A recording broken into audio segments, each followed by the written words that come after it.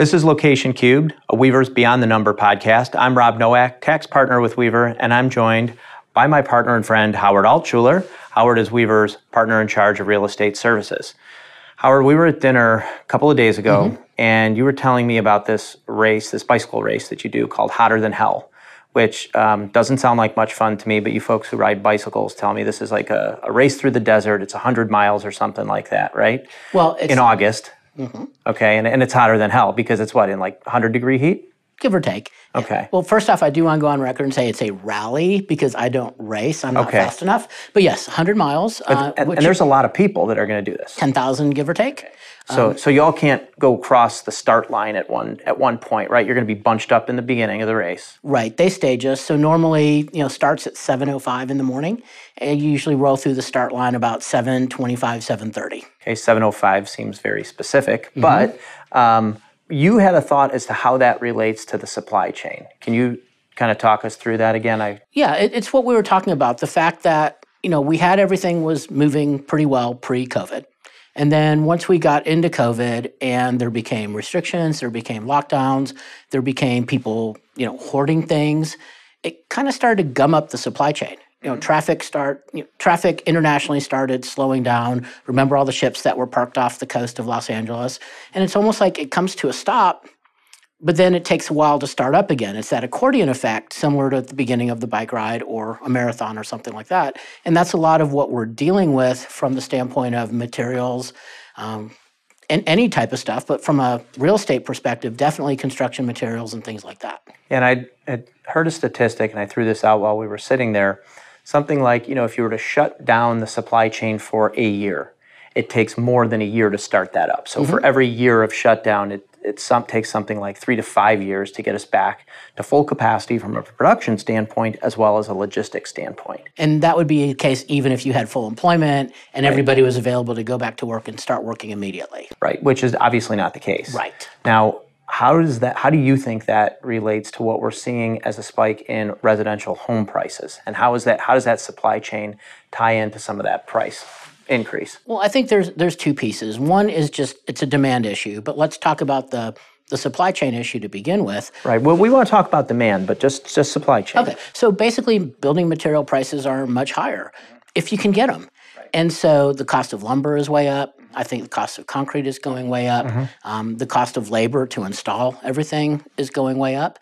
And so that's obviously turning into higher home prices. I can tell you I've looked at a client and they had a big spike in their home prices, but their margins were consistent. So it goes to show that even though the home prices are going up, it's really a matter of the builders are just really passing those costs along to the home buyers. Well, and let's talk about demand for a second. That's the second component of this. So some statistics. I know you had mentioned that I think you were at a conference or you heard it in an event. There was a shortage or a difference between supply and demand of something like 25 million homes nationwide. Is that right? It was a podcast that I listened to, and they had a demographer on, and that person indicated that there was about a 25 million shortfall of houses for people. And the discussion was that basically it was a multifamily webcast, and the discussion was that single family is not going to be able to cover that because you can't build enough houses fast enough to match that. So it's going to have to be more from a multifamily standpoint. Well, and I think we're seeing it bear out specifically in the Texas market. So this is some data. For the first time in our podcast, I've prepared data. Wow. Okay. So Texas Real Estate Research Center. Inventory. This is all of Texas, not necessarily specific to Dallas. Okay, so this is all of Texas. Months of inventory fell to 1.4 months as active listings remained retracted while demand skyrockets / stays high. That's pretty remarkable when you consider the fact that there's only a 1.5 month supply of homes. Isn't the normal like 6, give or take? It normally should be anywhere from 6 to 8. Now, at the same time, this is also interesting and plays into what we're talking about is lumber. Lumber prices soared 61% during the same period of time. So you have, I think, both things, right? You've got certainly the increase in materials prices, and you have a substantial depression in supply. Now, talk about, go ahead. Well, what I was going to say, though, is you are comparing a little bit of apples and oranges here. Because when you're talking about building materials, you're talking about new construction. or renovations or things like that. You can attest to that from some of your woodworking projects. Sure. When you're dealing with the amount of supply on the market being at a low, you're dealing with existing homes. The two are correlated because a lot of people who maybe wanted to build a house can't. Yes. And so then they've got to turn around and buy something, and that's just not helping the family. Well, and I think that is the connector between the two. It's I'm either going to buy an existing home or I'm going to build something that doesn't yet exist. One way or another, I have to find a home. Correct. Okay.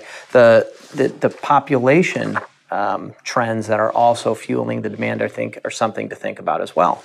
And again, some statistics. This is from a red letter day. I know. Don't get used to this. Don't worry. This may not persist. But this is actually from Brookings, and this is tracking growth rates in major metro areas, other metro areas, and non-metro areas. So major metro, let's say Dallas. Other metro are going to be Dallas and some of the surrounding counties. Non-metro areas, we're going to be much further out into what you predominantly would think of as a rural or a country type feel.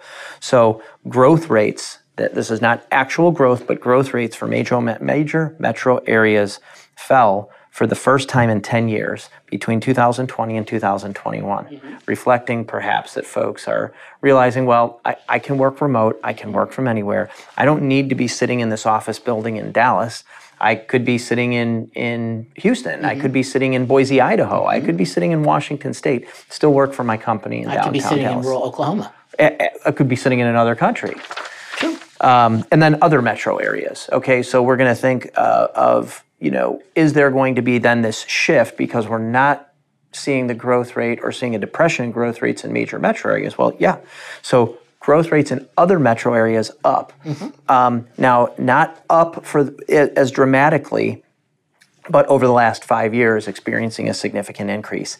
Non-metropolitan areas, so remember, now we're out really into rural areas, for the first time in 10 years, experienced a positive growth trend. That's pretty remarkable, I think. It is. And I guess the question becomes, how sustainable is that?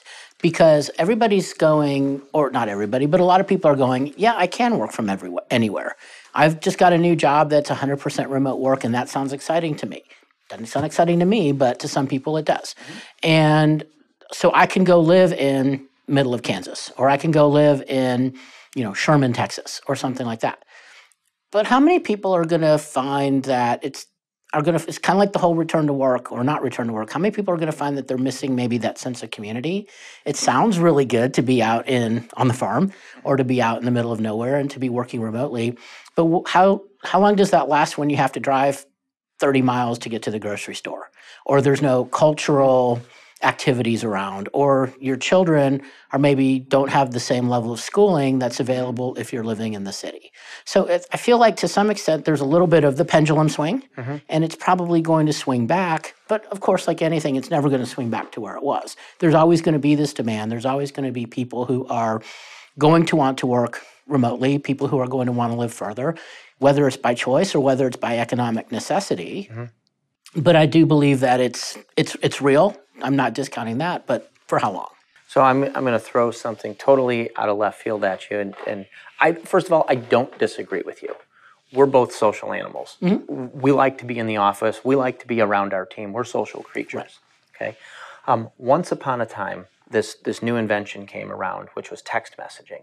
And I was one of the people who said, this text messaging is not going to take hold because at the end of the day, I'm going to get too frustrated typing, and I'm just going to pick up the phone and I'm going to call Howard. And I'm not going to email Howard. I'm going to pick up the phone and I'm just going to call Howard. And what has happened culturally and socially in this country, we have reverted largely to a text message, an email, the Snapchat, especially the Instagram, if you're under Facebook. 30. Yes. So is this going to become a cultural phenomenon where there's a divide? There's going to be folks who remember and always knew nothing than being in an office every day, and folks that did not. And there may end up being a societal shift in that respect. I'm not condoning one versus the other or endorsing one versus the other, because you and I both know there are folks who will never be able to work in a remote environment because they have to go out and build bridges and roads and tables and work in factories. it's going to be, I think, more service-based folks. And how long does that population continue to be able to remain remote? I think time will tell. And to your point, I think it depends on the person. I mean, I've got some relatives who basically, if they never have to see a person again, would be happy. They are your relatives. Fair enough. Okay, you're one of those people. Okay. That they don't want to see. Yeah, probably that's, so. That's what I was driving. That's a good point. And then there's others who are very social and want to be around other people.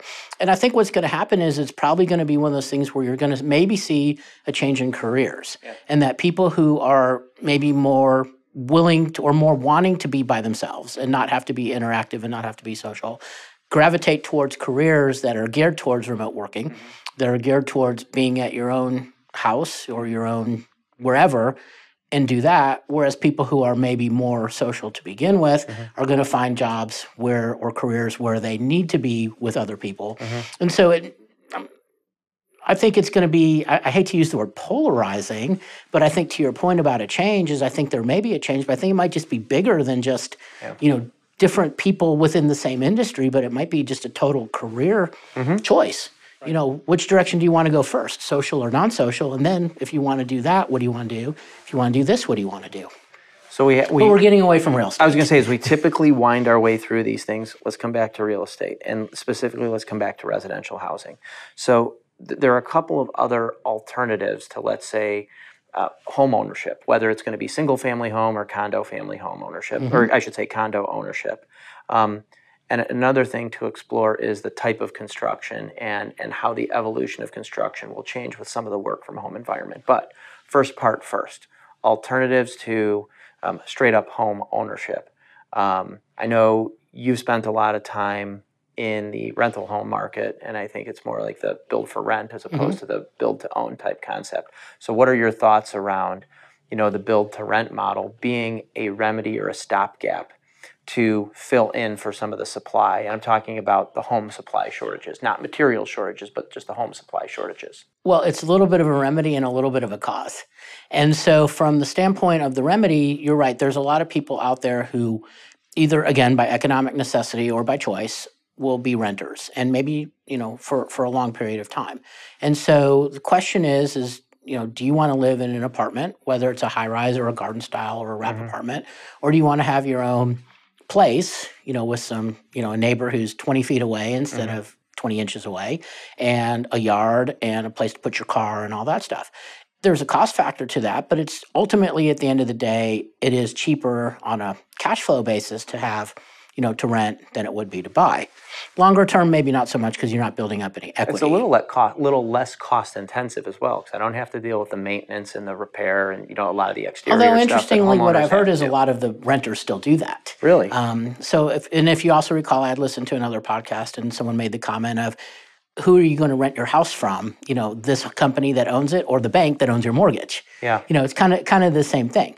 But so I think there's solutions for that. And again, 25 million houses, not everybody can afford to buy. Not everybody wants to buy. That'll happen. On the other side of the equation, you keep hearing about companies that are basically building for rent entire neighborhoods. Yeah. 300 houses here, 400 houses there, 500 houses there. I think the statistics are proving that the investors who are buying all these houses for build for rent or single family rental are not as much as people perceive it to be, but that still does have an impact on the supply, and it has an impact on the prices, because you as an individual, if you're looking to buy a house and a company is looking to buy 300 houses from the same builder, where do you stack up in that equation? I can tell you one thing about the deferred maintenance.